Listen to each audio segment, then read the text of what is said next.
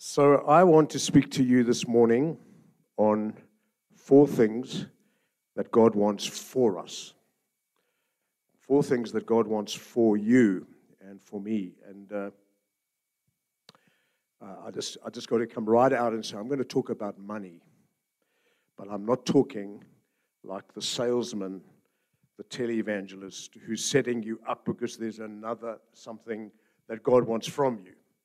What I love about the gospel is it just overwhelms us with this reality. God doesn't need anything from us, although He desires things from us. He desires our maturity. He desires our obedience. He desires our worship and affection. He loves hearing our prayers. But all of this is merely a reflection or an overflow of the stuff that God wants for us. And it's so important. We don't start there, that in the gospel, God is for us in Jesus. And if God is for us, it can sound so cliched, that little Bible verse, who can be against us? And Romans 8 just makes it clear that this God who conquered sin, death, the grave, shame, is so for us in Jesus. And it's not just like we reconcile to God. It's like our older brother, our heavenly high priest in the heavens, ever lives to make intercession for us. He is for us in the heavens. Just pause a moment and let the joy of that hit your joy center. I mean, it is just magnificent that Jesus is praying prayers for us in the heavens, for our progress, for our maturity, for our obedience. He is for us.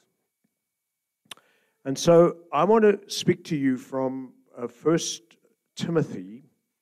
And a bit of background, it's a letter written to this young pastor, Paul's kind of protege, who he spent loads amount of time coaching and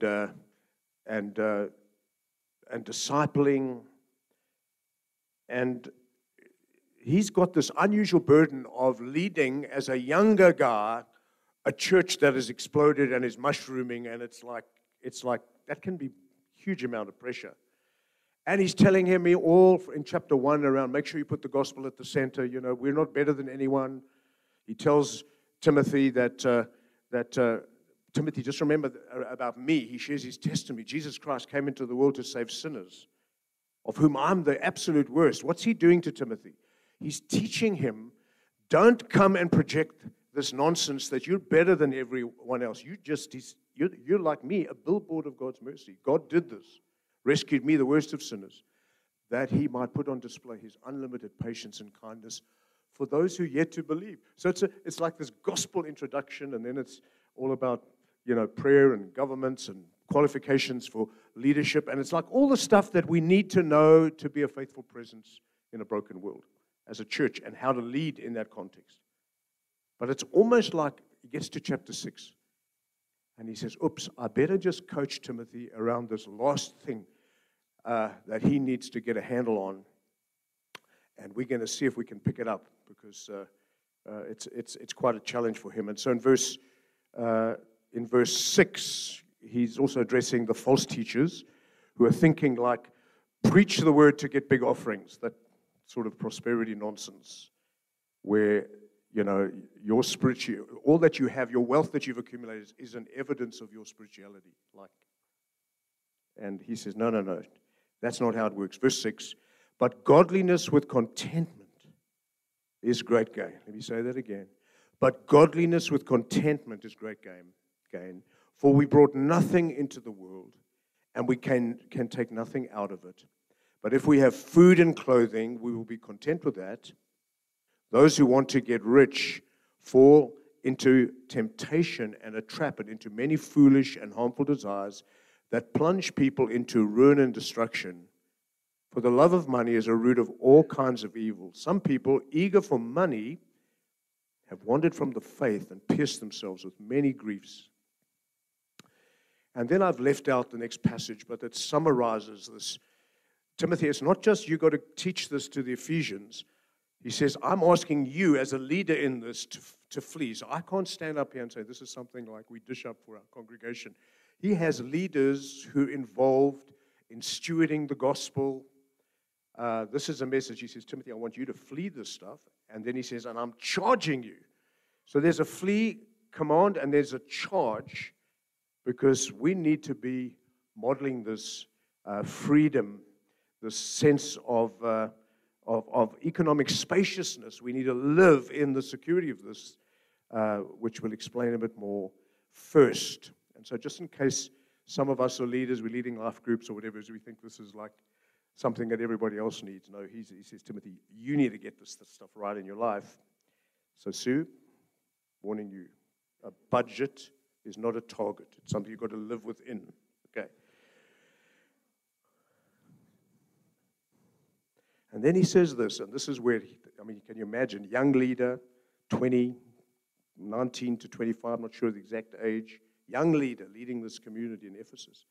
He says to him, command those that are rich in this present world not to be arrogant, nor to put their hope in wealth, which is so uncertain, but to put their hope in God, who richly provides us with everything for our enjoyment.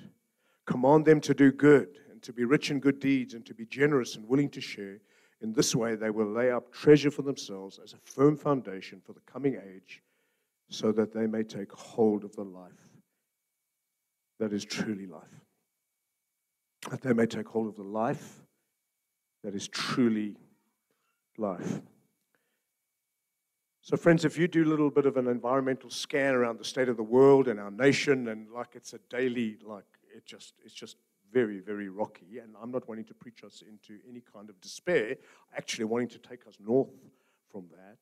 But the world is probably, in my lifetime, never seemed more broken than it is now in terms of, and just having come through COVID, please, is there not a break from all of this global uncertainty, unless it's possible that God is wanting to shake everything that is shakeable, which is economies and governments and, international, tensions. All of that is highly shakeable. And it's interesting that into that first century world, the early church exploded very similar fault lines. Roman Empire, persecution, confiscation of property among Christians, all kinds of stuff was going on, and the church flourished into the soft underbelly of the Roman Empire. It's a remarkable thing that the church is like a vine. It's a weed. It's hardy. If you know anything about vines, they can grow in rocky soil. We are designed to thrive in difficulty. And what Paul's telling Timothy and us through this passage is, I want to anchor you in the current storms and maybe even future storms. And we don't know what the future holds, but I think Paul is laying some foundations in terms of what God wants for us so that we're not thrown.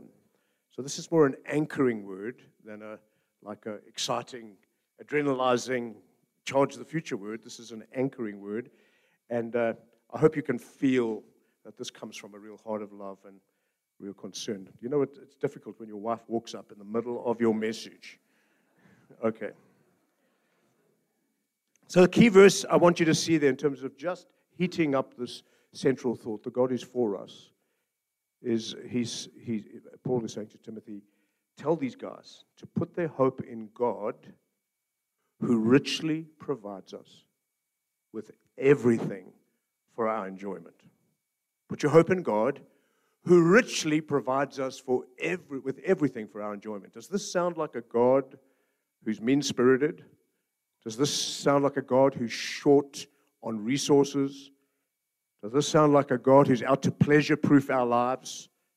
You know, you read that one, only be content with food and clothing. Oops, can't I have a house and a car, piano lessons for my kids? Does it sound like God is putting these terrible limits on us? Or is it possible that God is doing the exact opposite and saying, you can have everything in the world, you still won't have godliness and contentment unless you have me at the center of it all? And so out of this passage flows 4 things that God wants for every Christ follower. And if you're still exploring the claims of Christ. This will settle some things around, when churches talk about money, it's really not because God is broke and his mission in the world is like really on the back foot and we need to come and rescue the creator of the universe that's loving toward all that he's made and sustains it by the word of his power. We've just got to rescue him with our brief little contribution. Not at all. That's not in play. This is the God who is for us, whether we have crossed the line of faith or we're still exploring. He's drawing us to himself. And this is a little window into how God is for us. And I hope this blesses you like it does me. So the first thing God wants for us from this text, I hope you can see this, God wants to upgrade our personal asset register. God wants to upgrade our personal asset register. But godliness, not the other stuff from these false teachers, but godliness with contentment is great gain. He's heating up something that is the equivalent of ultimate riches. Godliness with contentment is great gain. Where do we see it? For we brought nothing into the world, and we cannot take anything out of it. But if we have food and clothing, we will be content with that. What he's saying is it doesn't take much to give you a contented heart if you've got godliness, God-centered life, that has given you an internal, personal peace. Now, folk, we're living in a culture where we continually, our contentment is continually under threat. I heard somebody years back say that advertisers, they know something about us. I went into an Absa bank. I'm sorry to mention the name, but I went into a bank once, and in there was a big thing, and there's this picture of a person on an island drinking cocktails, and says, come and see us and get the holiday you deserve. I just found it amazing that Absa knew a whole lot about me, and this picture is inviting me into some amazing, unbelievable experience that was going to transform my life. But that's what advertisers do. They rob us of our self-respect, and then they sell our self-respect back to us at the price of the product. You start to love yourself more when you've bought what they think you really need. And if you say no to what they think you need, you're supposed to feel diminished. And it shrinks your contentment. And that's a huge danger in our culture. And I think what Paul is wanting for us, and God through these words is wanting for us, is to just pause a little in all the noise and all the evaluation of what we're worth, what we think we're worth, and get back to the understanding that the riches that we have in Jesus, no money or advertising agency in the world can deliver to us. This comes to us by sheer scandalous grace, as we've sung about it so wonderfully this morning. It comes to us as a free gift of God in heaven. And so this call to godliness is a call to the God-centered life. Look up, not out. Look up and feast on what we have in Christ and enjoy the contentment and the internal soul satisfaction of what we have in and through the gospel. And there's a quote from Jonathan Edwards when he was 18 years old. He preaches this sermon on Christian happiness, and it's entitled 3 Reasons Why Any Christian Can Be Completely Happy and Content. First, your bad things will turn out for good. If God is with you, then Romans 8:28 says he will find a way to walk you through all your bad things, so that even those bad things will in many ways have good effects in your life and in your heart. Folk, we've seen it play out in the whole COVID thing. I'm not saying for everyone, but God can take hardship. We grow way more in a fiery furnace than we do in a jacuzzi. The only thing that grows in a jacuzzi is algae, I'm told. Okay, don't imagine that. This could unsettle you in the rest of the talk. But don't you just think it's beautiful? Godliness, contentment is great gain. So here's something that just can secure us. And even if you have a bad day, a bad week, a bad month, or a bad year, your bad things, God is committed to turning out for good. Can I have a yeah or amen or whatever we do there? Or yeah. Secondly, he says your good things cannot be taken away from you. What God gives us in Jesus sticks for eternity. Sonship, adoption, regeneration, justification by faith. And he even gives us in advance the promise of glorification. In other words, the way God views our salvation is so full and complete in Christ, whom he justified once and for all, he also has glorified. In other words, done deal in God's eternal mind. We get new heavens, new earth, new body. What you have in Jesus, you can never, ever lose. Can you lose stuff in COVID? Can you lose stuff in this life? Can you lose stuff in the day-to-day rhythms? Can you lose things that are precious? Of course you can. We lose loved ones even. But what you have can never, ever be taken away from you, the things that have eternal significance. What good things? You're adopted in the family. The Holy Spirit's been put into your life and eventually going to transform you into that being so glorious, something far greater than your aspirations or anything you can even imagine you will be. Blah, blah, blah, blah. Let's leave it there. Thirdly, the best things are still to come. Okay. It's amazing. Your bad things will turn out for good. Your good things can never be taken away. And the best things are still to come. I just think this is absolutely amazing. In a world like ours, where we somehow get seduced into wanting to be satisfied by temporary things, the best is yet to come. And sometimes God needs to lift our sights above our disappointments and say, actually, there's a glorious, glorious future waiting for us. And so when Paul says these words in 2 Corinthians, he says, when I see imminent death, it's a paraphrase, or torture, or 39 lashes, imprisonment, it doesn't bother me. Of course, it hurts him and may even harm him temporarily, but it doesn't get to him ultimately, because even those difficult things in this life are not ultimate. In eternity's glorious future, when we look back on our lives, which constitutes a little burp in eternity, we'll realize that the beauties and the wonders of what we've promised in God outlast it all. So the big point when God upgrading our asset register is right now, if your faith is in Jesus, you are richer right now than you could ever imagine.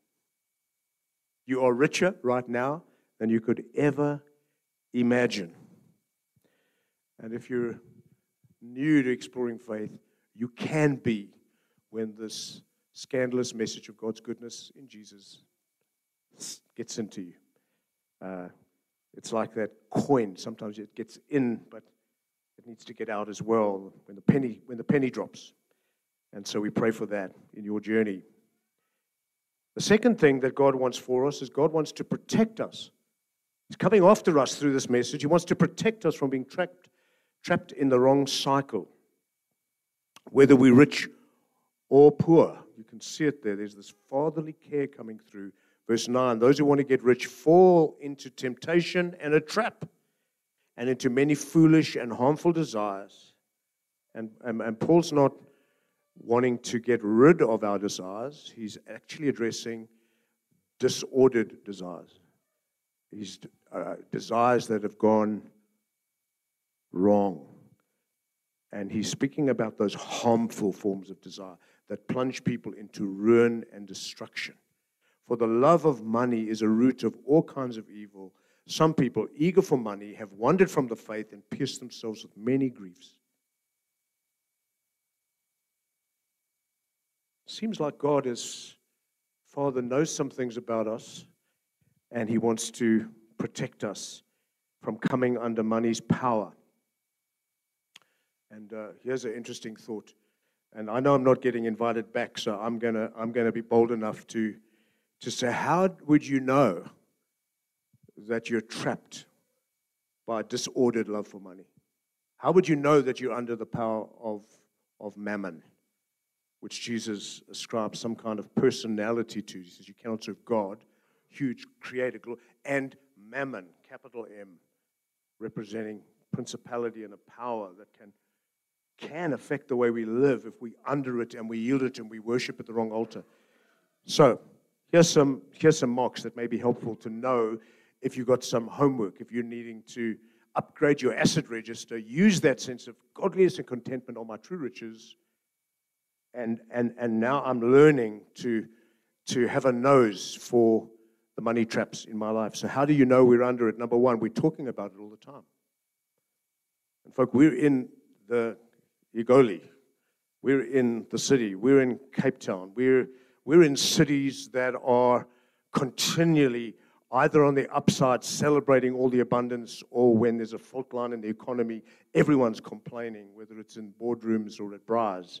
There's this sense of nervousness. But we're talking about it all the time, and I can't imagine that could be healthy, that we're talking about the blessings and more than the blesser.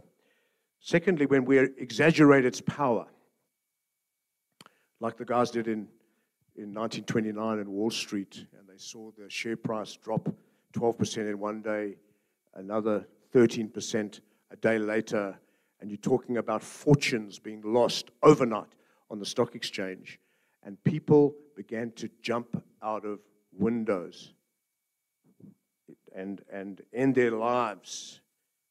And folk, when we exaggerate money's power, it's an identity issue. Your self-worth starts to plummet with your perception of your net worth. So when you think you're poor, you could be a Christian, you can think you're poor, but suddenly in our kind of climate, economic uncertainty, there's that sense in which our identity, who we are in Christ, gets confused with what we have. And we get a diminished sense of self-worth because we're too busy looking at our asset base, our share portfolio, or what we have or don't have for our pension plan. And for Sue and I'm 67, Sue's like 30. But it's like you start to think as you get older. You've got to be responsible. You've got to think. But we have to be very careful about the anxieties that go with that. And folk, this is true for whether you are rich or poor. As a rich person, you can be talking about it all the time. As a poor person, you can be talking about it. Rich people think money will solve all their problems. Poor people just imagine it. It's the same tyranny. It's the same deception. Thirdly, we know that we're under the power of money when it controls our choices. It's like when we want to buy something, it's simply, do I have the money in the bank? And it tells us. When you're living with godliness and contentment, there's a beauty in our fellowship and our partnership with God, and the way we go around stewarding our resources isn't married to affordability. It's married to wisdom. Just because I could doesn't mean I should. And that's why so many people get into debt. They go after stuff just because it's affordable in today's income. Doesn't mean it's a wise thing. It controls our choices. Fourthly, it defines our identity. We've done that one, 1929. And finally, we experience, money, you're under the money's power when you experience overwhelming loss when you give it away. Sat with a guy a number of years back who said, you don't know how hard I work for my money. I can't give money to the church or the other thing. I work very hard for my money. And I couldn't believe what I was hearing. I was sitting there thinking, okay. So, how do you think you got your money? Well, you got your education by sheer grace of God. You got the family you were born into. I mean, God's been sovereignly so good to you. And then I realized a lot of people don't struggle with generosity because they are mean-spirited. They struggle because they're afraid. They're afraid of what am I going to lose, which tells us that our contentment is not based on what we have in Jesus. It's based on what we own. And then Paul gives us 3 tips on how to avoid the money trap. We can't get into them. The first one is just contentment. Start celebrating what you do have and stop comparing upward or downward with what you don't have.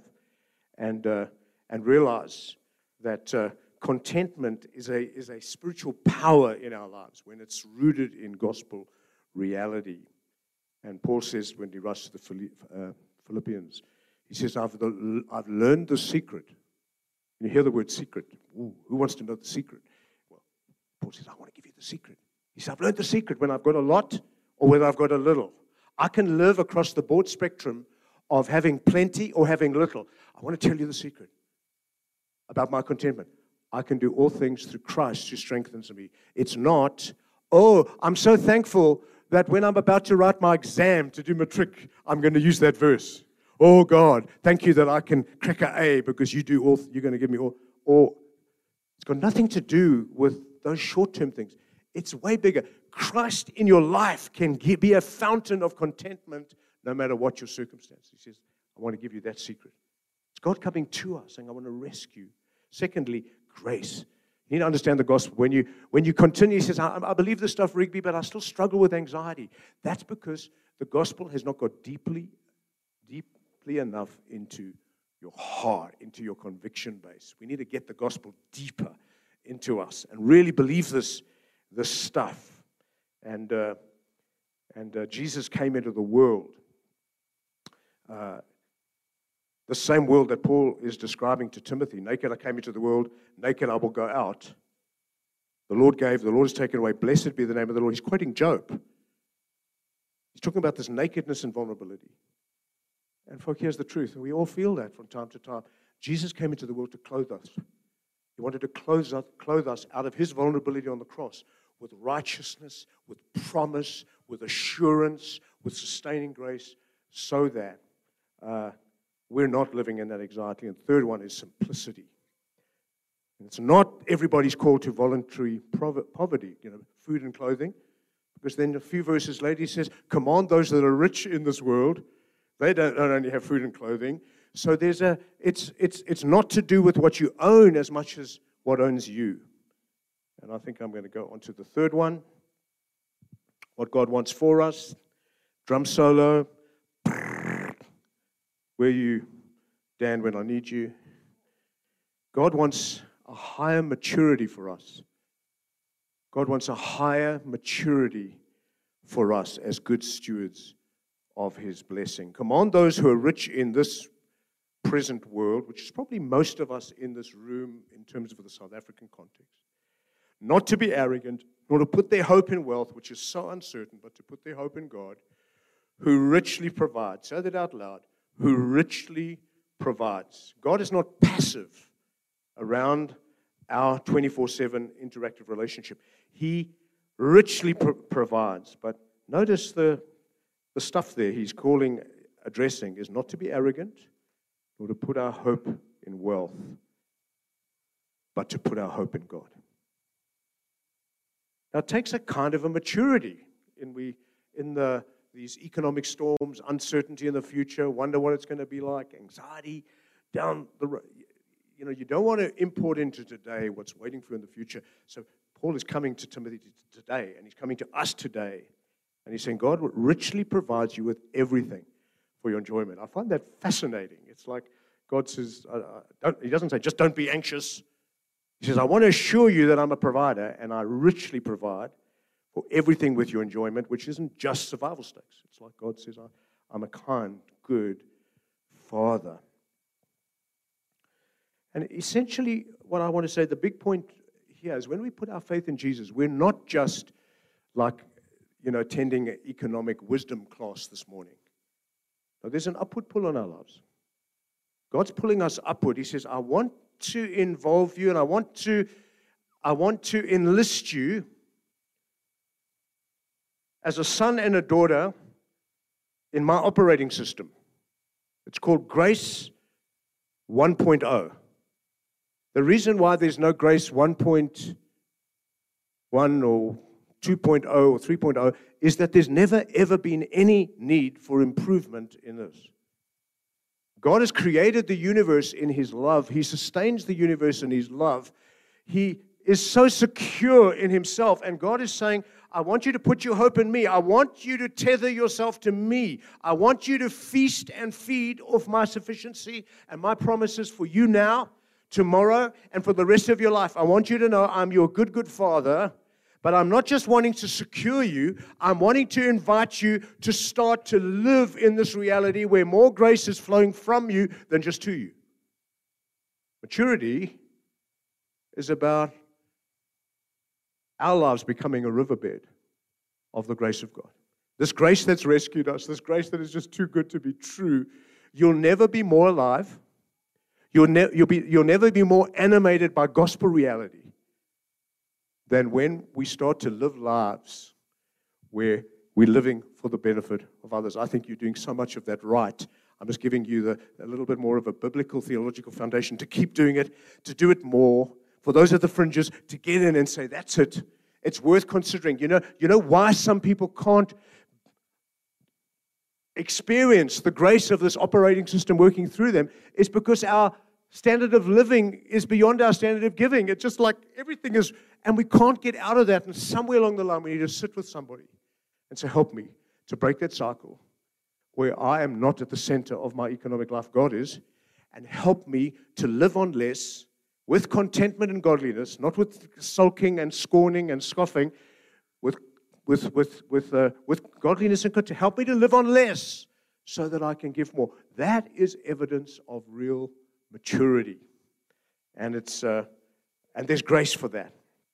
There's grace for that. Paul says to brand new Christians in Ephesians chapter 4, he says, let those who steal no longer steal. Talking about these thieving unbelievers that have now radically been converted to Christ. He said, let those who steal no longer steal. Let them work with their hands, get economically productive, that they will have something to share. I find that ridiculous.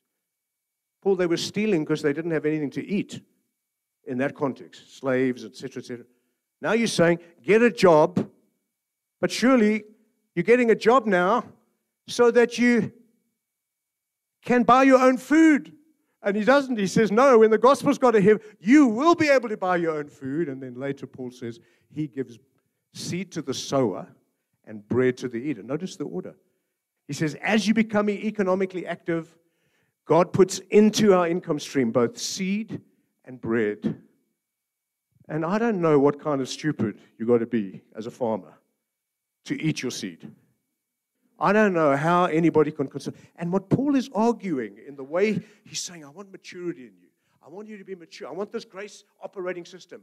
It's not like you owe anyone anything because God wants more for you.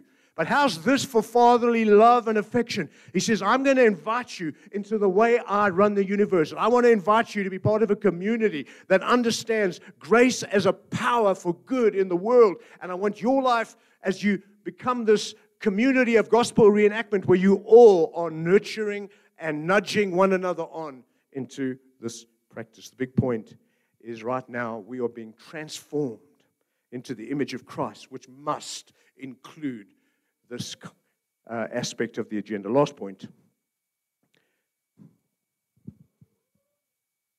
Gee, I'm preaching way shorter than Doug preaches. I heard this. I asked him, how long do you preach? When does the meeting end? Anyway.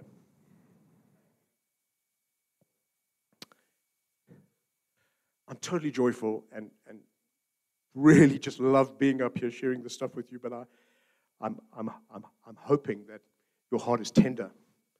Hoping your heart is wet cement before the Lord.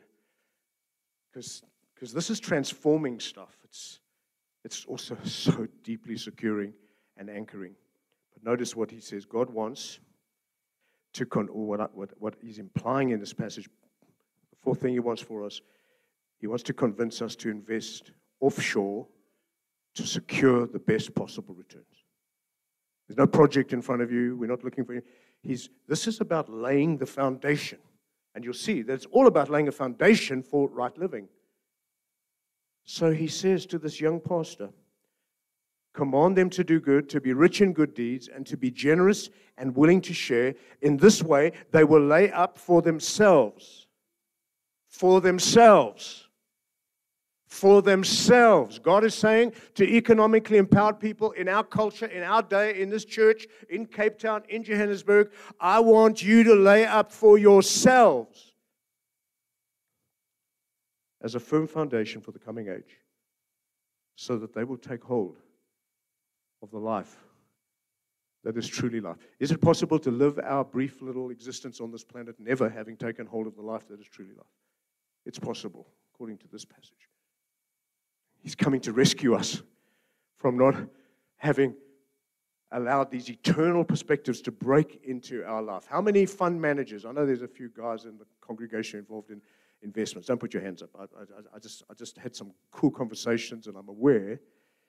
But one of the things that the investment guys do is when the South African rand tanks, they get into hedge funds, and they get a lot of that involves, currency, investing offshore. Jesse, you would know more about this than I do, man. What do I know? And you're an actuary. What do I know when you're in the front row? I'm intimidated, but here's the point. It's wise to do that, to preserve investments and pension funds and all of that thing. It's not sinful. It's not wrong. I think it's a wise thing to do. And I mean, God's coming to us at a way higher level, and He says, I want to teach you what to do with what I've entrusted to you in your earnings and your wealth and whatever it is that you're stewarding. He says, I want something for you.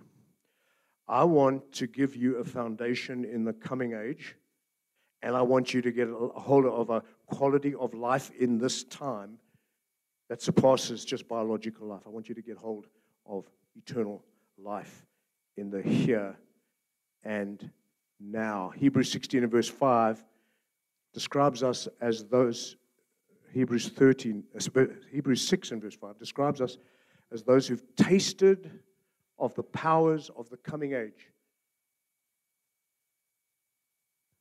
The operating system of heaven is the coming age. It's the ultimate final reality. That's what lasts. Everything else burns.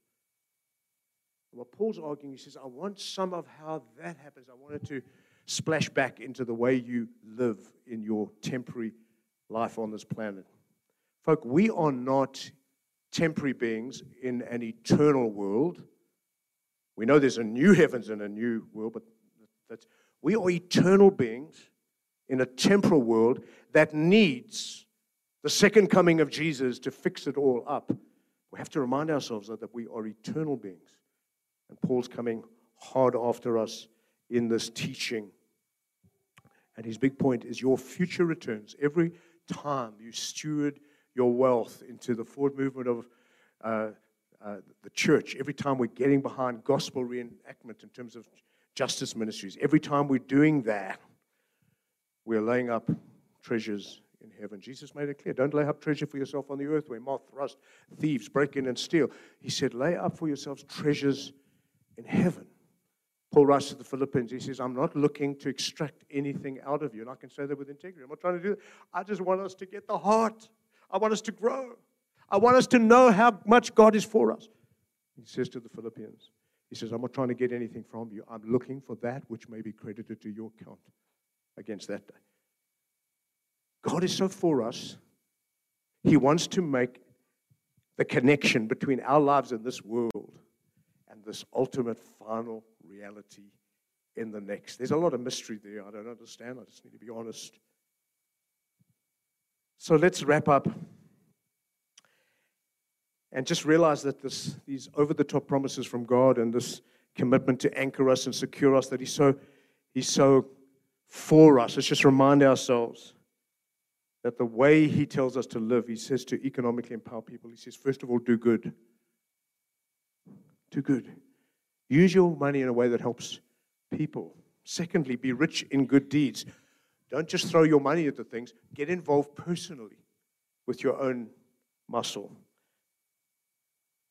And finally, be liberal and generous. Be open-handed, not fearful that the operating system kick in. Not fearful because, oops, I better manage everything. God says, no, I richly provide you with everything for your enjoyment. And you've never, ever seen a hearse with a trailer, have you?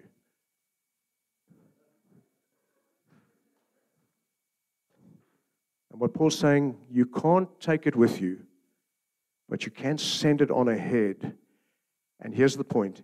You lose nothing when you've given it and sown into the kingdom of God, because there's a connection. God is using it as a foundation. And I think I'm going to just close it there. Here's the good news. God, our Father in heaven, seems to know everything we need. And He understands the season we've been through in the last couple of years of COVID. And this passage came to me alive out of this. I started to think, what does God want to do? I think He wants to anchor us. He wants to secure us. He wants to free us from anxieties. And He wants to give us the right foundations for the life that is truly life. And we know the right foundation is Jesus Christ Himself. It's the gospel. And for the sake of time, I'd love us just to bow our heads in prayer. And I'd love just to close out in prayer and then hand back to Doug.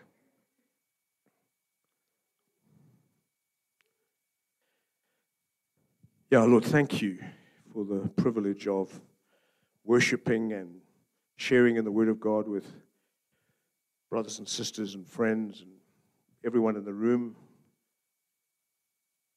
Thank you that you seem to know us better than we know ourselves, and you have a way of getting behind just all the stuff that makes us fearful and anxious. Thank you that we don't have to be anxious about our sins or even patterns of selfishness that have kicked into our lives because of fear, because we can call on your name and we can ask for your forgiveness. You have a way by the Holy Spirit and through the Word of God of just planting these fresh seeds into us, where we're raising our white flags of surrender to your superior wisdom, that we can say no to all those other louder voices and yield to the kindest, most gracious, loving, fatherly voice imaginable. So I'm asking and inviting you, Lord, won't you ravish our hearts freshly with your commitment to us? Won't you, by your precious promises, burn off our lives those fears and phobias around the future? Won't you remind us then we are richer in Jesus than we could ever imagine, that you have added, by sheer mercy, Lord, so much to our lives. Won't you please, by the Holy Spirit, serve notice on our immaturity? Lord, I want to ask you, won't you help us to increasingly desire to be like you in the way you're at work in the world. We want that level of maturity. Lord, won't you help us to make the adjustment so we're not eating our seed and indirectly hurting and harming ourselves. And Lord, won't you pour out your blessing and grace on this community as it says yes to its mandate in the world. And may what we've all heard today empower and commission us into that. All this for the glory of your name. And again, Lord, for our friends who are exploring faith, we just want to say, may something of what they've heard this morning prove compelling. And we just say yes to you. We love you. We want more of you in our lives. We've got so much to learn. We bless you in Jesus' name.